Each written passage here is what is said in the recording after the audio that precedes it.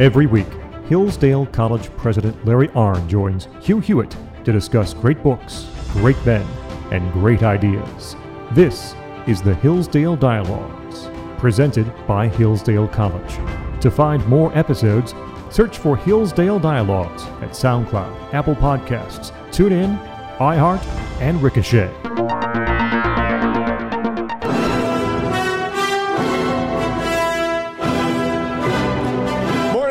America, bonjour, hi, Canada, Hugh Hewitt here. That music means the last radio hour of the week, and my first from Studio Winter Tour.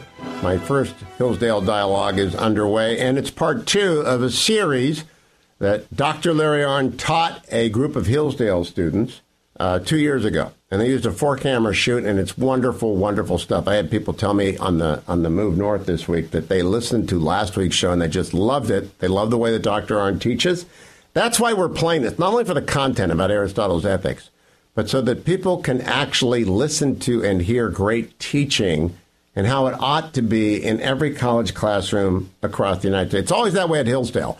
All things Hillsdale, including the application to go there, are found at hillsdale.edu. But we bring you part 2 of Dr. Larry Arnn at Hillsdale College teaching his 12 students Aristotle's ethics. In the second chapter of Book 1 of the Ethics, he brings up that politics is the highest form of community.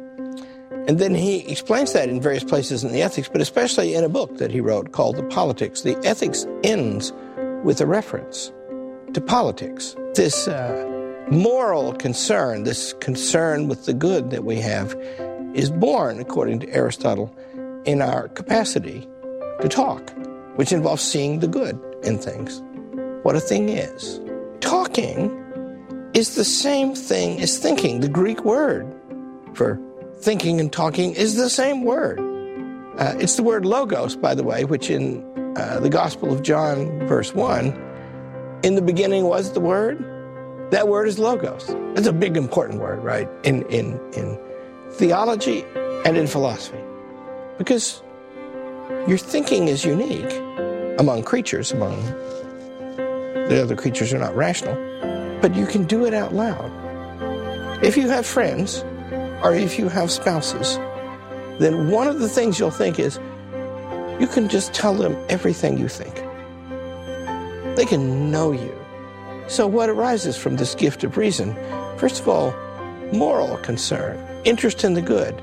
Second of all, a radical kind of sociability.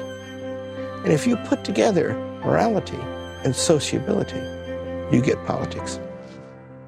Now we're going to have the ritual that we perform at Hillsdale College in class. What did we do last time? And then everyone looks at his notes.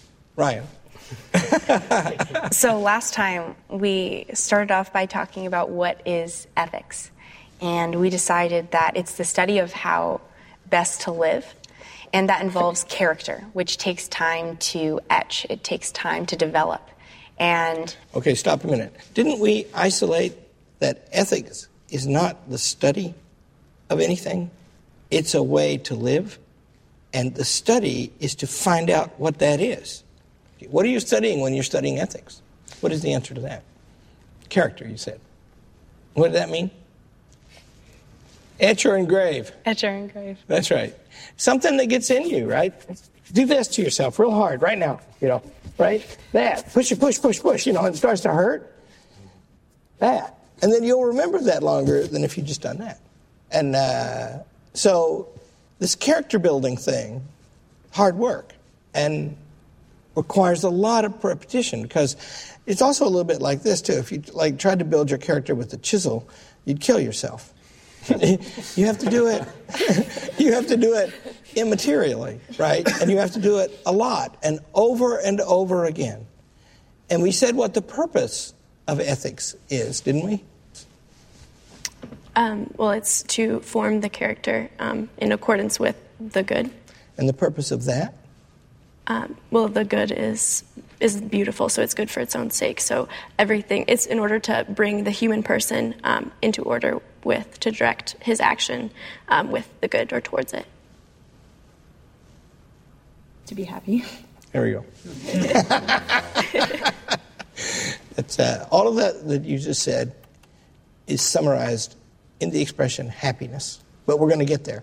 Now, you'll find out, by the way, anybody who undertakes a serious college education will find out that much of the time and much of the benefit is contained in learning what words mean. And we threw around a bunch of big words last time. Art, inquiry, choice, the biggest of that series. Good. Beautiful. So now we need to find out what those words mean. Also, human person. And we're going to define what that is right now. Okay, so we're going to turn to a different book by Aristotle. It's called The Politics. Gil, tell us what politics are. Politics is, I don't want to say study. Yeah. It ain't though. Yeah, politics is a communion of persons and with a common end in a state. We're talking about what is good and advantageous and just. Okay, that had all the elements, but it was a little sloppy. So, put that in order for us. Stephen, can you do that? I would just say it's the things that have to do with the political community. When we talk about those things, we're talking about politics. And what is the political community? What is community, and what makes it political? Well, a community is a partnership, and Aristotle tells us that, like human beings, the community aims at the good, and the political community is the highest kind of community. Somebody read the first sentence of Chapter 1, Book 1 of Aristotle's Politics, another very great book. Since we see that every city is some sort of community, and that every community is constituted for the sake of some good, for everyone does everything for the sake of what is held to be good, it is clear that all communities aim at some good, and that the community that is most authoritative of all and embraces all the others does so particularly, and aims at the most authoritative good of all. This is what is called the city or the political community. So, remember we talked about the arts and how they're arranged in a hierarchy. Bridle making, bridle, horsemanship, victory, something beyond victory, because you could be victorious and healthy. We named healthy as another thing good for its own sake. You could be victorious and healthy and still be miserable. So what would you add to those? And Aristotle says there has to be some ultimate, or else there'd be an infinite regression. And I'll tell you what that means. It's a practical problem, right? And it's one of the things that's shot through with our way of thinking today. It's an innovation of the last 100 years. And that is what we think is there's different ultimate ends for different human beings. And that means that because these things are so in such an integrity in the way Aristotle presents them up and down, it would mean that if you started out and if the ultimate thing were this or this, then when you work your way down, you'd get to a different place.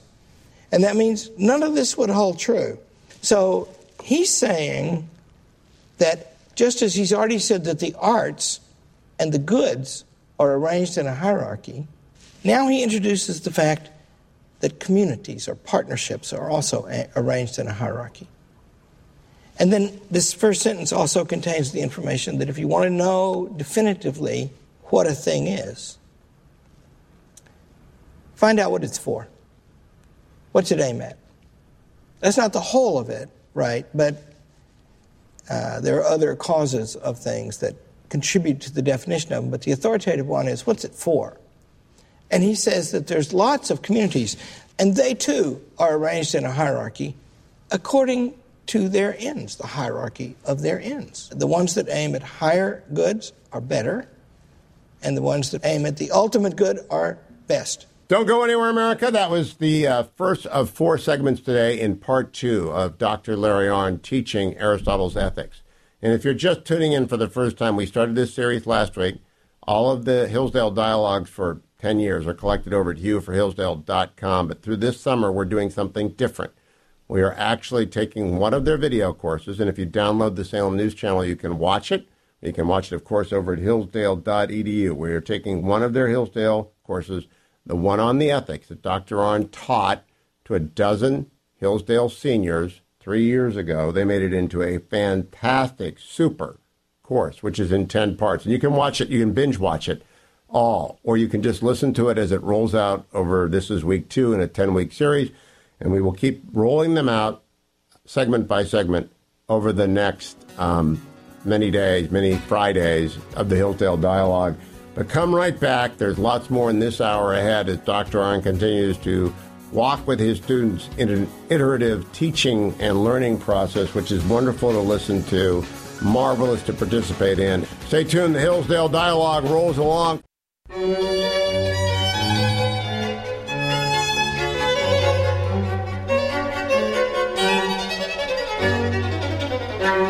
Welcome back, America. I'm Hugh Hewitt, Studio Winterthur. We are playing the Hillsdale Dialogue, last radio hour of the week, part 2. We are using Larry Arnn, Dr. Larry Arnn, president of Hillsdale College, teaching the ethics by Aristotle to a dozen Hillsdale students.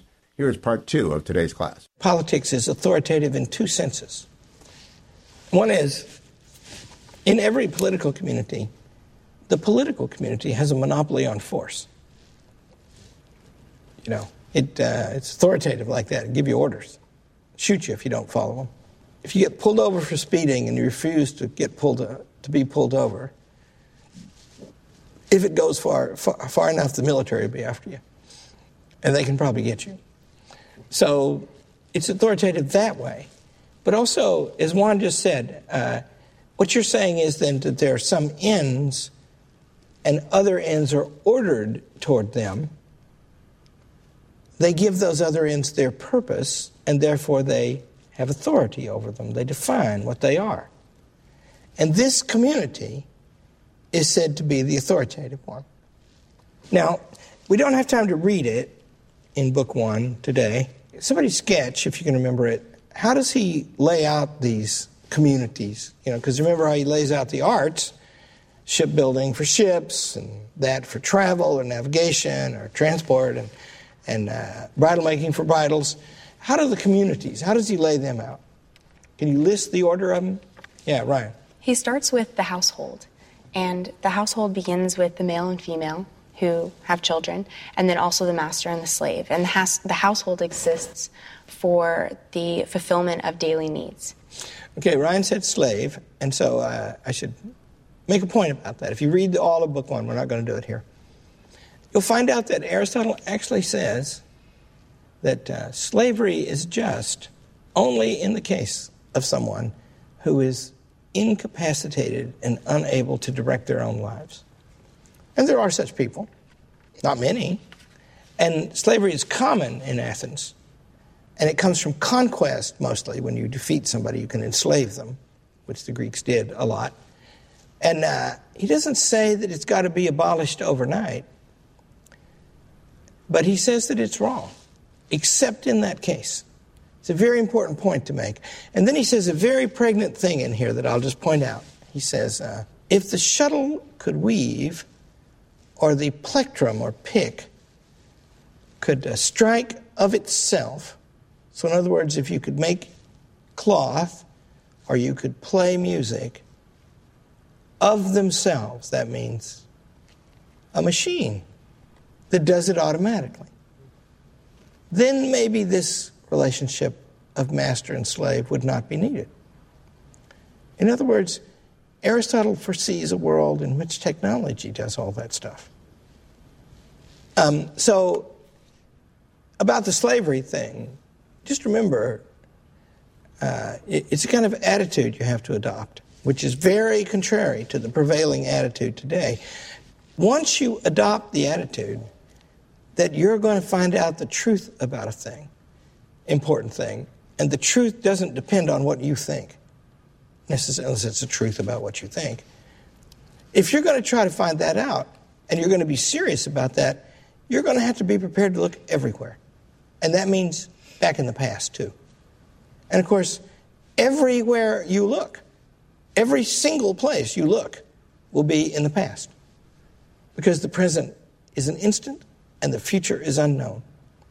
And so, if it's a barrier that Aristotle assumes that the household will have slaves to understanding Aristotle, that's just one point to take up and figure out what that does and whether he's compromised by that. And as I say, I told you what he said about it.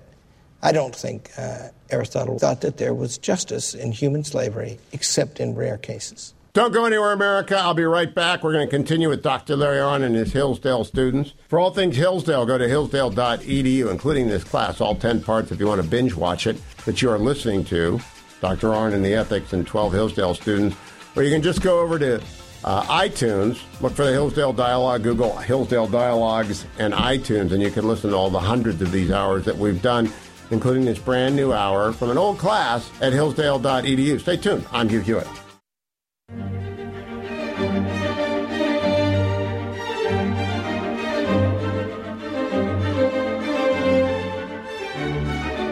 Welcome back, America. I'm Hugh Hewitt.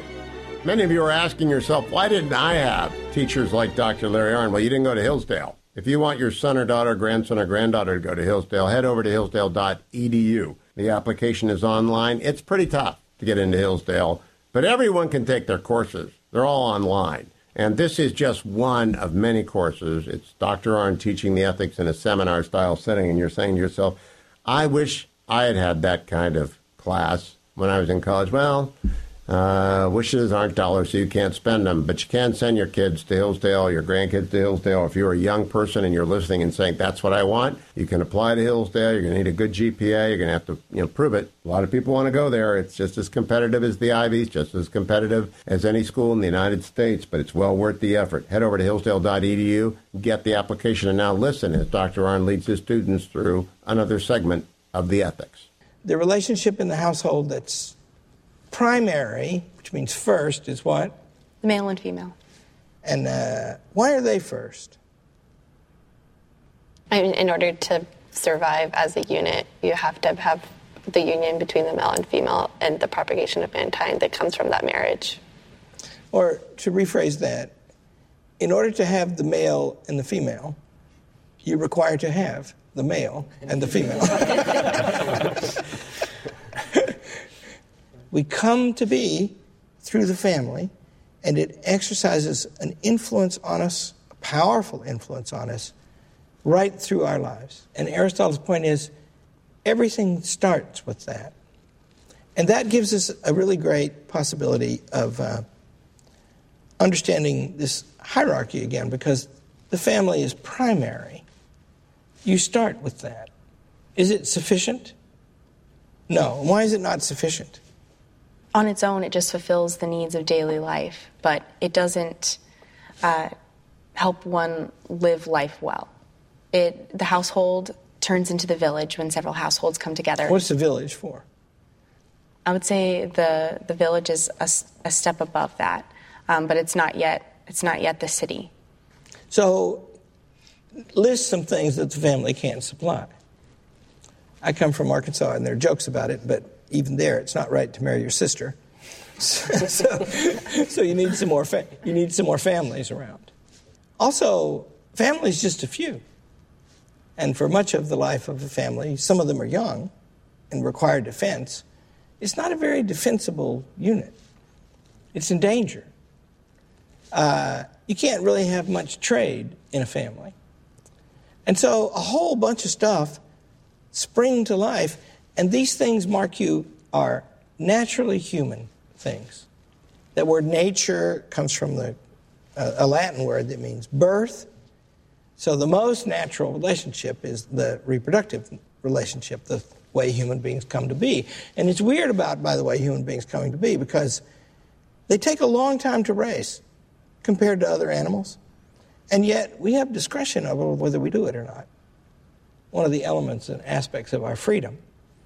And yet it matters very much, even to us, whether we do it or not.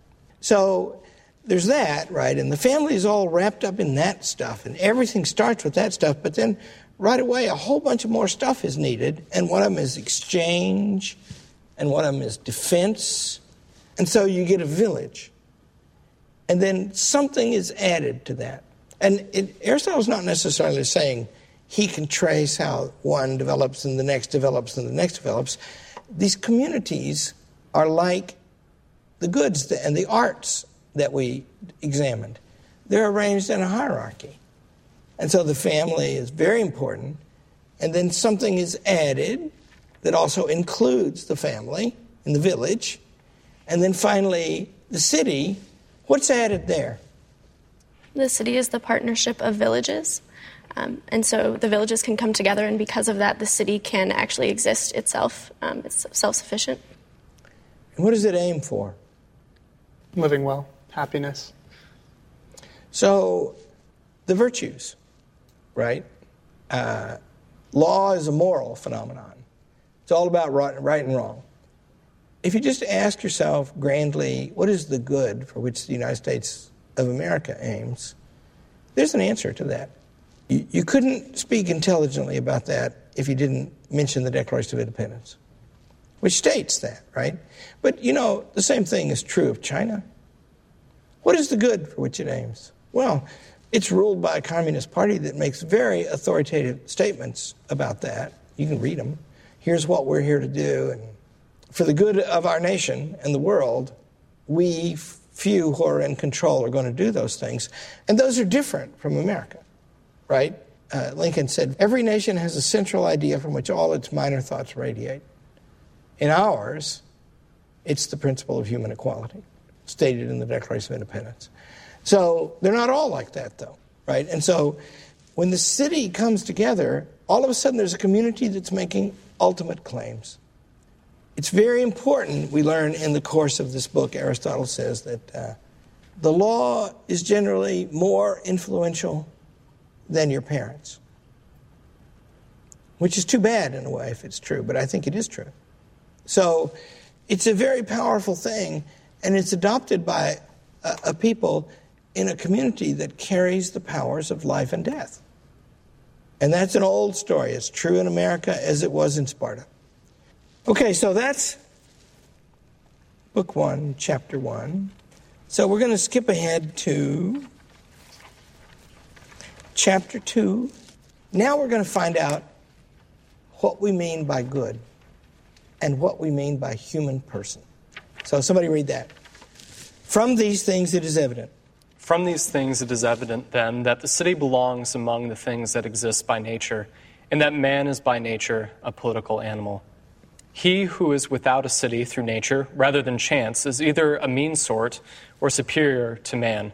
He is without clan, without law, without hearth, like the person reproved by Homer. For the one who is such by nature has, by this fact, a desire for war, as if he were an isolated piece in a game of backgammon. That man is much more a political animal than any kind of bee or any herd animal is clear. Okay, stop. Read that last sentence again. That man is much more a political animal than any kind of bee or any herd animal is clear. That's dramatic, isn't it? Bees are swarm animals. Everything is in common. Radical division of labor among the different ranks of the bees, right? Everything serves the queen. The queen serves everything else. They do everything together. In fact, when they're flying, they will, you see a swarm, right? And if they turn, they all turn, rarely leaving one behind, right? We are more political than that. So just remember how radical that is. It means that your political side of your nature is embedded in you at least equally as much as your kidneys or your heart, right? That's the claim. Okay, go ahead and read. For, as we assert, nature does nothing in vain, and man alone among the animals has speech. Nature does nothing in vain. What does that mean? Julia, what are you going to say? Essentially that if we have a capacity such as speech, then it has to be for some sort of good or for some sort of... Yeah, there's something about it, right? And man alone among the animals has speech. A unique thing. Now, the word here is logos in Greek, which means both speech and reason. Go ahead. The voice indeed indicates the painful or pleasant, and hence is present in other animals as well. For their nature has come this far that they have a perception of the painful and pleasant and indicate these things to each other. So this morning, if my wife stays in bed past about 7:45, the dogs start talking to her. And she knows what they're saying. They're saying breakfast. That's their point. They want something. Pleasure, pain, right? They whine if something hurts, right? And we all understand. My wife actually carries on a dialogue all day long with the dogs. And in a practical sense, they understand her. But not in another sense. So go ahead. But speech serves to reveal the advantageous and the harmful, and hence also the just and the unjust. For it is peculiar to man as compared to the other animals that he alone has a perception of good and bad and just and unjust and other things of this sort. And partnership in these things is what makes a household and a city. So do you notice the occurrence in the word good in that sentence? We perceive the good, and that's why we can talk.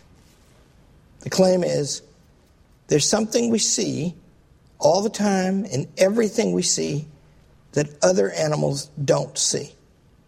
And that is what makes us unique, and that is what makes us political. Speech, which also means, however, reason, makes us unique and political. Now, you can see why speech would make us social. We can talk to each other, right? But what are we doing when we talk that involves understanding the good? Well, because each human being is pursuing an end. We have to talk to each other about what we're going to do. Yeah, it's more basic than that, more immediate. Yeah, Julia. Well, since speech is connected to reason, we're able to actually reason about via speech some sort of abstract good some sort of good that we are aiming for, either as a community or an individual. How do we? I was blessed with a really great teacher, and one of the best things he understood and could explain, he knew his Aristotle, was how does it come to be that we use common nouns? How can we do that? His claim is there's a miracle in that that's parallel to the miracle of creation. So, pen, right? See, they're different. How do you know? And yet, you know. You can say to somebody in another room where neither of you can see what you're instructing the person to do, would you please go and get me a pen on my desk? And they got no idea what the thing's going to look like when they get there. But they always find it. This is light work for human beings. This is automatic. And nobody ever teaches us to do it. When we're about 2 years old, we all start talking, right? And no other being ever does. You know, we have 4 children. We didn't teach them to talk. They just started talking. You know, in our family, the children are raised just like the dogs for the first 2 years. They live on the floor, eat the food on the floor, handy. But then they start talking. And 6 months later, they live in a richly populated world. Elephants, bees, horses. They know everything. Somehow they can do that. And the dogs never do, right? They're still stupid. That's their charm, by the way. So Aristotle says that's how we see good. Things are defined by their purpose. The good and the being, Aristotle writes, are convertible terms. Where you can use one in a sentence, you can use the other one. Good cup, being of the cup. Good book, being of the book. Right? Good glasses, being of the glasses. The basis of all human speech is the common noun.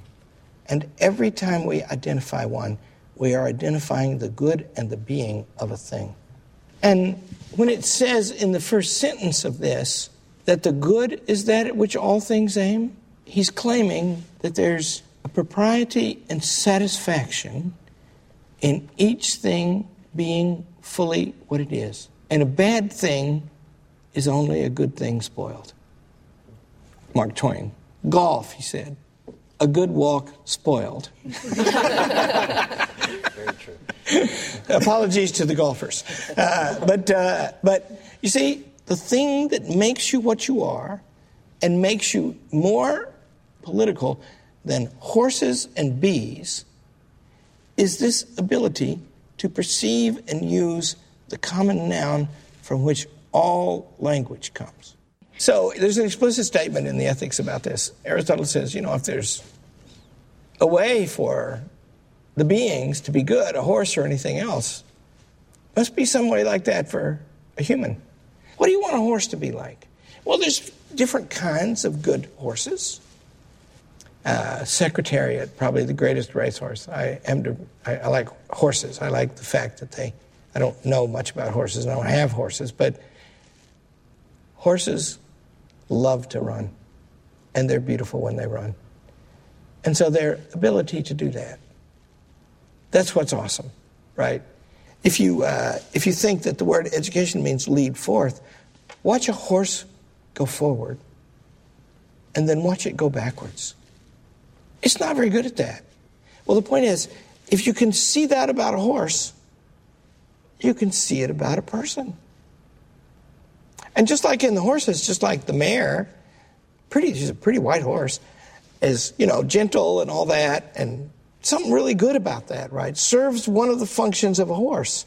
Even if you might be able to isolate the highest function, which this book is going to say there are many functions for a human being and many of worth. But that doesn't mean that there's not one that's highest, and we're going to isolate what that is. And living in light of that ultimate one, Aristotle is going to claim, even if you can't fully participate in it, will improve and ennoble your life at whatever level you live at. Because, by the way, if you're interested in fathoming and holding the good and the true and the beautiful, once you start valuing that kind of thing, to know what beautiful things are, to appreciate and contemplate their beauty, to develop wisdom, which is the accumulation of knowledge about ultimate things and takes time, the next thing you know is you become aware of things that really do give purpose and direction to your life. You see? And then Aristotle is going to say, before we're done, that if you practice up through these immediate and sometimes small virtues every day in a way to build your character, finally, you will get yourself to a place where you can hold your soul in attention and you see truly the things that are happening outside you. And you are not in the way anymore. Your wishes and your want are not the thing now.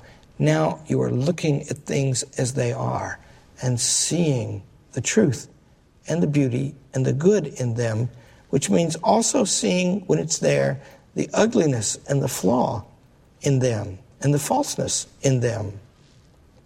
You see?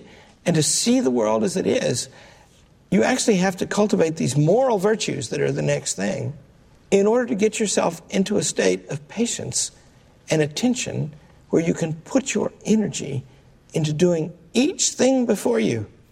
Not just the really great moment where you get to read something or see something that's beautiful and live in harmony with it for a time, but also the regular moments. And the point is, that takes practice. Long time. You have to really commit to it. But it's great to do.